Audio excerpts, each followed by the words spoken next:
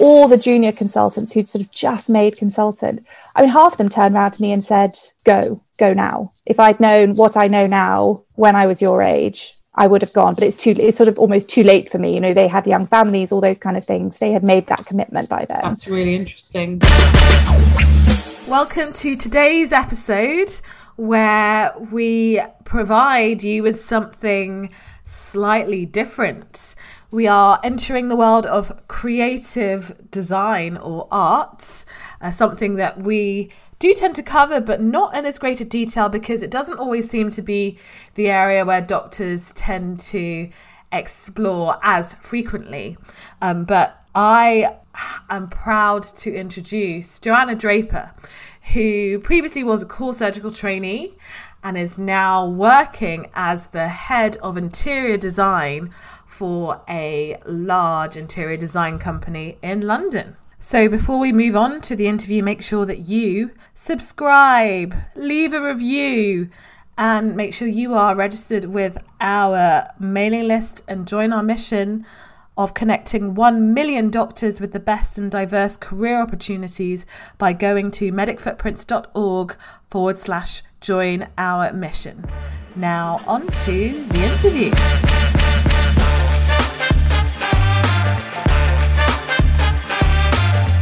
Let's face it, burnout amongst doctors is sky high, and we're actively seeking other ways to make the most of our transferable skills beyond the usual career pathways. Welcome to Disrupting Doctors' Careers. I'm your host, Dr. Abena Bubbs-Jones, and I'm on a mission to connect 1 million doctors across the world with the best in diverse career opportunities. Welcome to the Disrupting Doctors' Careers podcast, Joanna. Thank you so much for sharing your story about your move to interior design.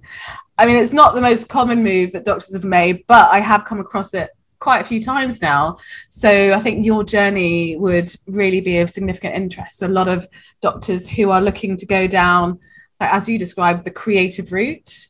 But that in itself is like a massive umbrella. But I'd love to hear more about how you first went on that journey. And so even before you went into medicine, did you have any particular interest in creativity, arts, that kind of thing? Well, thank you very much for having me. I think it isn't something that everyone has done, and lots of people have approached me since having done it, saying, gosh, how did you transfer to something that seems from the outside so different to what I was doing within medicine? Did I have a creative background? To a certain extent, obviously, the way the British school system works now, I had to give up art, those kind of things, in favour of other subjects quite early on. So I think I gave up true art when I was 13. I kept it up as a side hobby and always liked craft and things as a child, but then obviously as you progress through your education, it becomes chemistry, biology, all that focus. I did do music for quite a long time, but certainly fine art was not something I did. And then as I went through my medical career, I started to crave doing something more creative, and I tried to find outlets in sewing, drawing, all these kind of things in the time that I had off from being in the hospital. And I eventually went into, I was in the London School of Surgery. So I did core surgical training in London in the hope that I would be using my hands and that would provide the outlet I wanted to be doing things. But in the end, I was just like, no, I actually genuinely want to do something that's creative. So that was the impetus for me to step off the medical route and try and do something else. Brilliant. And just it's interesting to hear, just stepping back, I could echo some of what you said, because I had a very strong musical background before I went into medicine and got to a point where it's like musical medicine, and I chose medicine. So why did you decide to go down the medicine route when you knew you kind of had that passion bubbling away? I think I was at a brilliant school. I'm not going to say anything about that, but I think if you have I think a lot of people find this, if you have a certain grades in certain subjects, people sort of go, medicine or law.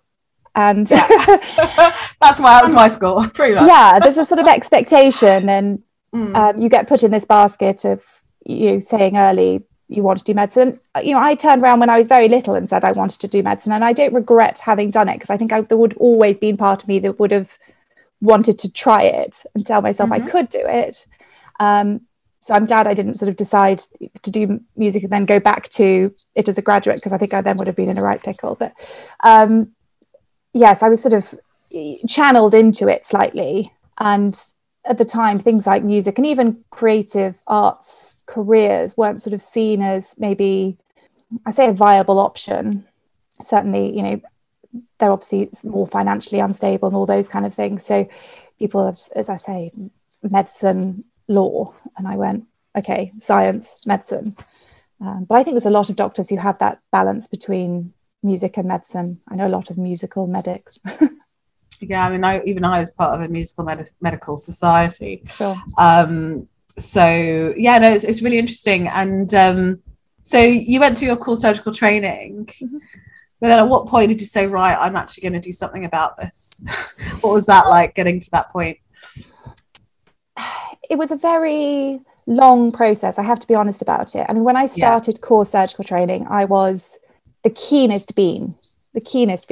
Wanted, was set on, coming in as high as I possibly could, and all the things you had to get signed off, and really threw myself into the dedicating the hours. And I was there all the time. I was at hospital all the time. I mean, there were times when I was doing cardiothoracics. I think I was there 21 hours a day, just because I was desperate to be in theatre, get my hours. But then obviously, at core surgical training level, you have ward work and all those kind of things to do as well. But I had to have my hours in theatre.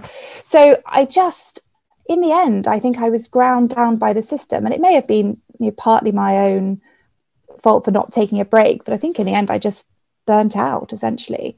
I just couldn't sustain it. And I started looking at it, sort of then started to creep in. And I thought, gosh, how, I think you sort of get to the end of your 20s or sort of mid to late 20s and think, wow, I've got to sustain this for another, 30, 40 years at that point for a career. And I thought, can I manage to sustain this? And I thought, actually, I don't know if I can. And my head said, you've got to really consider what you want to do, a long time before my heart said, okay, you have to let this go now. And I struggled a lot, which I think a lot since leaving, a lot of other people have said to me, with coming to terms with the fact that medicine may not be my whole life.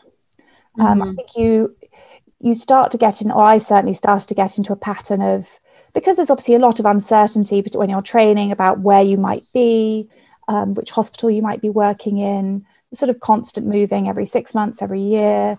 I started to not commit to things. I was obviously, again, getting to a period where people had weddings and all these things at weekends, and I never had a rota in time, so I didn't know if I could commit to things, so I'd have to say no. And I started to feel like I was missing out on my life, as opposed to and just throwing everything into, I don't think I was just, unfortunately, sacrificing too much of myself to it. Now, there are probably ways I could have addressed that, but at the time, I really was just like, I think just for my own mental health, I need to step away and think about what I want to do for the rest of my life. You only get to do this once. So I said, I went back to, or looked at what I enjoyed, and looked at doing architecture, just because obviously there is a sort of more physics and science side to that. But that's another 7 years at university and all those kind of things. So I thought that's maybe not a viable option. And then I sort of rediscovered interior design. It was something that I enjoyed, but liked the idea of when I was young, but wasn't a career option then. There weren't courses and things in it in the way there are now. And found... I just asked, were you doing this whilst you were still working? So that kind of exploratory period where you're looking for other options, were you still in your surgical training? I finished core surgical training. Okay. And then, rather than applying for a number, I had been doing some work at the Royal Marsden. I did one of my placements at the Royal Marsden, and they said they had at the time lots of openings for surgical SHOs. So I became a sort of I say a mixed surgical SHO there. I worked for a number of teams there for a year, essentially, and did shift work there. And actually what I found interesting about that was doing sort of essentially bank shift work. I could take as much annual leave and things as I want and commit to as many shifts as I wanted to. And even by the end of that year, I was like, no, this genuinely isn't for me. But it gave me the opportunity to have a look at what I might be wanting to do. And I stepped away. And, I mean, I think it's really interesting that you, and I have to use this word courage. I've used this on occasion, but for a lot of us, because we've dedicated a lot of our careers and our identity to medicine, and then stepping off that pathway or that conveyor belt, some people call it, travelator, whatever you want to call it, and actually stepping off when a lot of our colleagues, particularly within some of the more competitive specialties, are kind of continuing up that path. I mean, how was it for you to actually take a break? I mean, now depending on how long ago, like now it's that much more common to just say, I'm not going to be applying for specialty training this year. But you know, when I was doing it, like most of my peers were moving on to their registrar post, because I did core surgical training as well, and it was really difficult to not apply.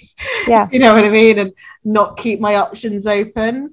So I mean, how did you feel about that, saying, right, I am not committing to anything more and I'm going to play the field in a way? Yeah, it was, I think I knew deep down at the end of core surgical training that it wasn't for me. I knew it wasn't, but I had to find a way of making enough money to sustain myself through any courses or anything, or a period of non-working. So I think you had to overcome the fact that I had to say to consultants, because obviously a lot of them, every time you go into theatre with them, like, oh, you're applying for your number, blah, blah, blah, blah, blah. Or, once you've sort of said to a few people, no, I'm not going to apply for my number, they ask questions, but I don't know, I think I batted them off, just evaded them and said, oh, you know, I'm just waiting to see what I want, what actually, because at that time I was doing mainly general surgery. You know, what part, obviously general surgery goes into colorectal, breast, all those kind of things, you know, what part of that I really wanted to do. So I think I can't quite remember, it was 2016, I think I just said, look, I just want to explore which surgical specialty I want to do before I apply for my number. And people seem to understand that. I think it was harder when I had to say I'm going to give up my GMC license at the end of the Marsden training, because I wanted to leave in good faith. So obviously you have to be signed off by somebody to say that you're leaving, and that you're not leaving in disgrace. They sign something saying that you've you're fine, you just decided not to do it, but having to own up to wait, hold on a second. So you have to get signed off to relinquish your license if you want to completely go, because I wanted to keep the door open. But I was very committed to, because you can obviously just sort of go into a pattern where you, I think, pay a sort of holding fee. But I said, look, I generally want to just leave now. I'm done. I'm going. But I do want to be, just sort of disappear and people not wonder, in case for whatever reason. So there's an option to come back. Yeah.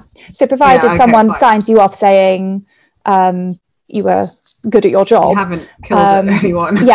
You can they can write you essentially a letter of commendation to say you were good at your job, you're just stepping away. Right. So I had to go through all that. So I had to admit to one of these consultants that it's hard, because they've obviously spent so much time training and investing in you, that was the biggest hurdle. Although I do say that the biggest surprise to me when I left was that all the, what I would call more senior consultants, those who were coming to the end of their careers, retirement age, were shocked. Gosh, how could you leave?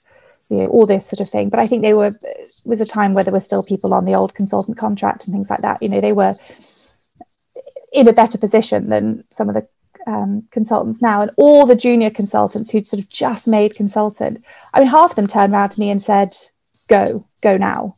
If I'd known what I know now when I was your age, I would have gone, but it's sort of almost too late for me. You know, they had young families, all those kind of things. They had made that commitment by then. That's really interesting. And it was incredibly eye-opening to me. And I thought, actually, I have made the right decision. Yeah. I mean, we see a lot of doctors who get to the end of their training and leave. Yeah. Like literally CCT, goodbye, I'm off. And I know we talk about, you know, you've got young families and you've got financial commitments, but there are lots of ways to fill in that gap that's actually will probably bring you a greater income than the standard NHS pay and pension. But it's just about knowing how to go about and doing that, right? No, exactly. Well, let's move on to the core of this, which is interior design. So tell me a little bit more about, so you made a decision to really explore this. So what was that journey like for you? So I was fortunate in that obviously I live in central London, and there are a number of design schools in London that offer interior design courses. So I just explored at that time. Because I knew I was starting to get interested in careers within interior design. I read things like House and Garden. A lot of them are advertised in there. And I found a couple of courses which were year-long diplomas, and one particularly was attractive because it was designed for people who had graduated with a different degree, and then wanted to change to interior design. So it was a year's diploma, but it wasn't people who were sort of just coming out of a art foundation course or something like that. It was sort of genuinely career changers more than anything else, and that seemed incredibly attractive to me. And I thought, well, it's ideal. I can do this 1 year. Were there any other doctors on the course? No. Lawyers, lots of people coming out of like banking, things like that, marketing, a huge variety actually. Some people who had done like ancient history and things at uni and then decided to change, but quite a lot of people who had careers doing other things. And I think what's interesting about interior design is it does lend itself, well, I can only speak for interior design, I'm sure there's other things as well, is it does lend itself to quite a lot of transferable skills. Because my job now is, I would say, 10% creative, 90% logistics and operations. Okay, interesting. Because of so can you take me through, sorry, I was going to say, like, so I mean, you've done the diploma, and how did you end up finding a job? Because obviously we know a lot of self-employed interior designers, and then there's employed. So how did you decide which route to go down? Sure. So I was actually very helpfully, I went to a college called KLC. I was very helpfully guided by them on sort of what the options were. You do an internship during only for a couple of weeks, but during your placement. And they have lots of contacts because lots of the industry have been there to college. So then they still have contacts within the industry. So they have their own careers service essentially, which puts up opportunities for junior designers, design assistants, all those things as soon as you are leaving. Now, I was incredibly fortunate in that the place that I interned contacted me before I graduated and said, we've got an opening coming up, would you be interested?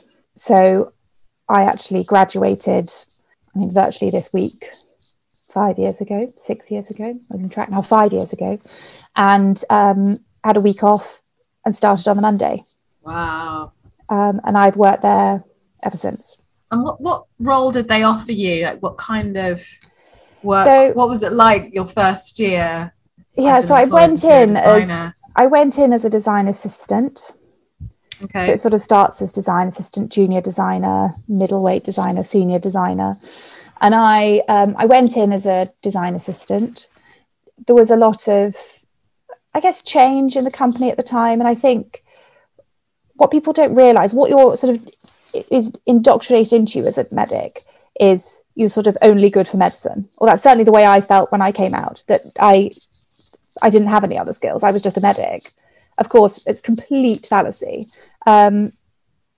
All this, the constant juggling we have to do as doctors, the prioritization, the task management, the time management, thinking about a million things at once, juggling a load of, juggling plates as things are happening all over the shop. dealing with pressure, dealing with difficult people, all these things are incredibly helpful, and give you an interesting perspective on the wider world when you actually enter a completely different career. So I went in as a design assistant, but because it's sort of not the same environment as medicine, i.e. you don't have to do you have to do your year before you can progress to junior designer, and then you have to do 3 years of junior designer, like it is, in medicine, you have to do your designated amount of time. I found that actually these skills were valued quite early on and were recognized as useful. Mm-hmm. I think in an interesting way, a lot of the people coming into interior design come from a heavily creative background. So perhaps haven't had so much exposure to, dare I say it, but like maths, understanding finance, all this kind of thing. Well, doctors don't have that much experience or exposure to maths or finance either. Well, maths I think we do enough anyway. Not day to day, really. I mean, yeah, we've done research into stats, etc., etc. But on the day to day, I think the clinical work. No, but I mean, I think I don't need extreme maths to do purchasing and things for interior design. But I think because I do a lot of technical drawing and things now, I think doctors generally have kept maths on longer, maybe at school, than some people who went straight into creative. And so I think coming in, having a background that with a good understanding of maths and things. Scientific background, kind of, yeah. I was at an advantage from the outset. So I actually then, virtually by the end of that same year, I was a junior designer. And then I gradually worked. There was a couple of situations which meant that I ended up having to do a project in the US because my team couldn't go, and I at the time didn't have children and all these kind of things. So I was able to go to New York 12 times in a year. Whoa. And so I took advantage of that. And then just, again, luckily through circumstance, the person who ran our department left in the end of 2019. And I was given the job. So I became head of the interior design department in January of 2020. And now I run a team of 8 designers in 5 years since leaving medicine. That is so impressive. And I think it's quite interesting because you said like 10% of it is creative, but then the majority of it is logistics stuff, which really draws upon your medical background and the skills you've gained from medicine, not necessarily the knowledge of medicine, but the transferable skills. Yeah, and I think, as you imagine, there's so many different moving parts. I'm sure anyone who's done any kind of house renovation or an extension or anything like that knows you're constantly dealing with a million people, and you need, I have to think about lots of detailing just because of the nature of the work I do with the company I'm with. But every single sofa and chair is bespoke to a certain extent. So I'm working with lots of different suppliers.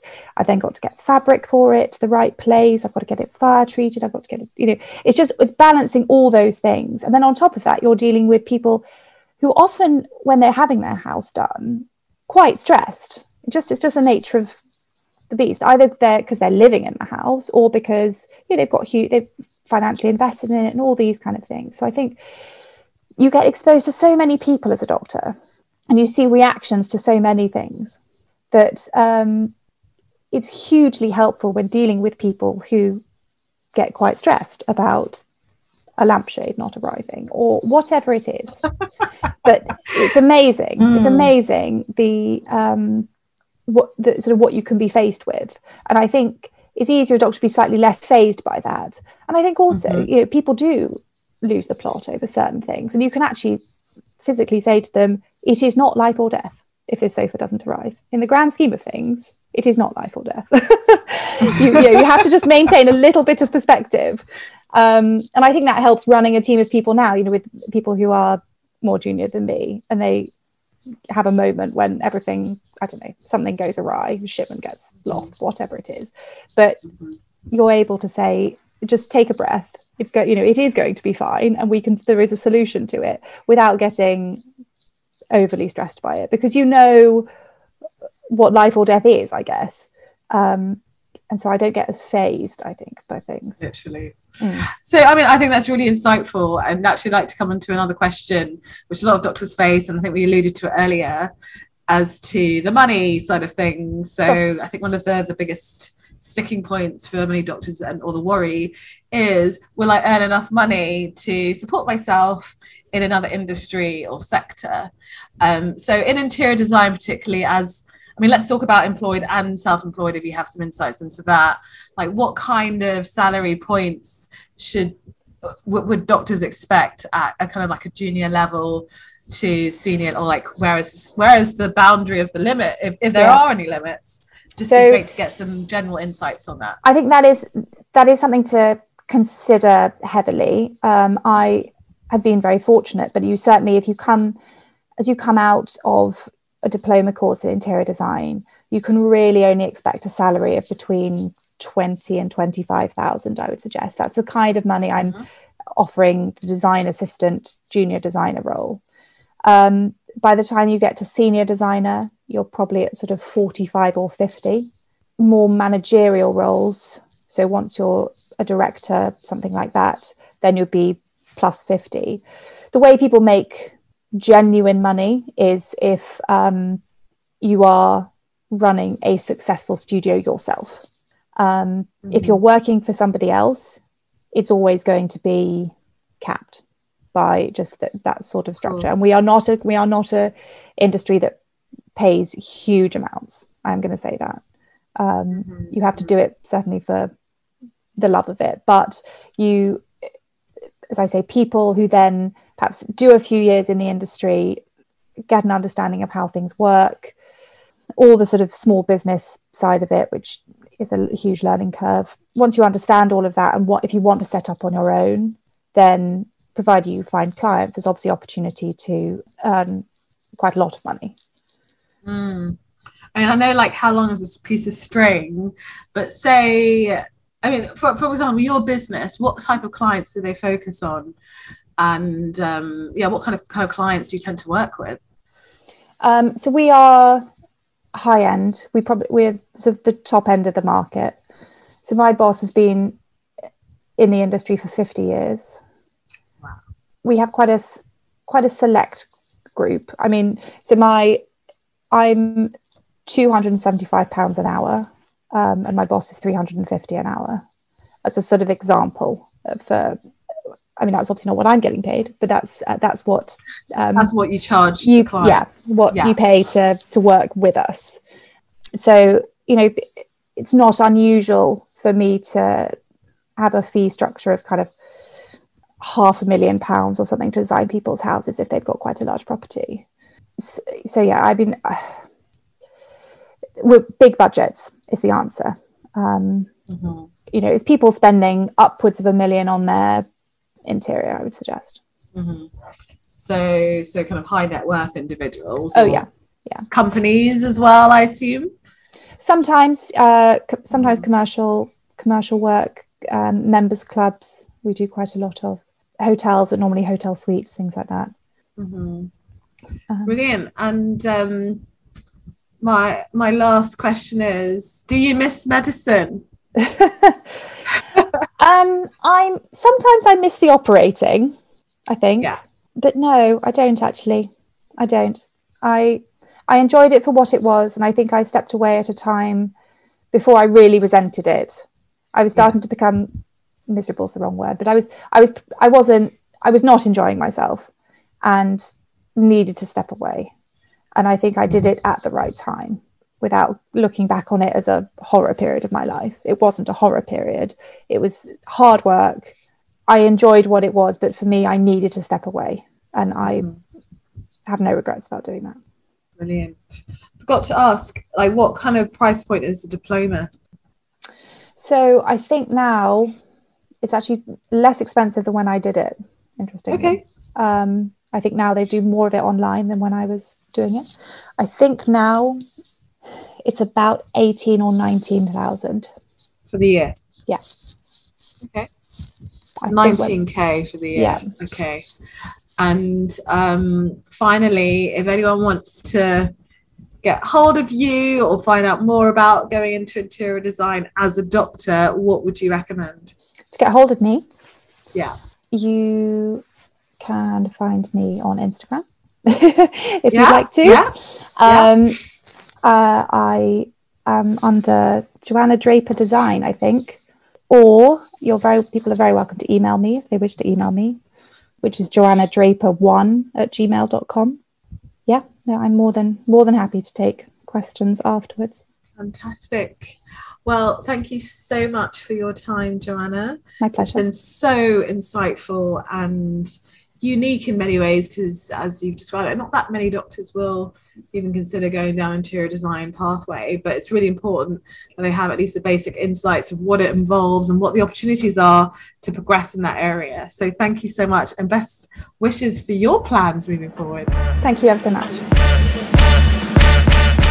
Wow, I really hope that you found Joanna's story inspiring for your own career moves into art, interior design industry. I think we've learned a lot of really important take-homes there, not only about interior design in particular, but also about the process that it took for her to move from, what could have been quite an illustrious career as a surgical doctor into something which is completely different. And we know there are several doctors, or thousands of doctors out there who are considering something like that. And as you can see, it is indeed possible, and you can certainly thrive, and you can progress extremely quickly in a leadership position simply because of the skills that you've already learned as a doctor. So I hope you found that useful, and of course we are going to be back again next week with another exciting episode.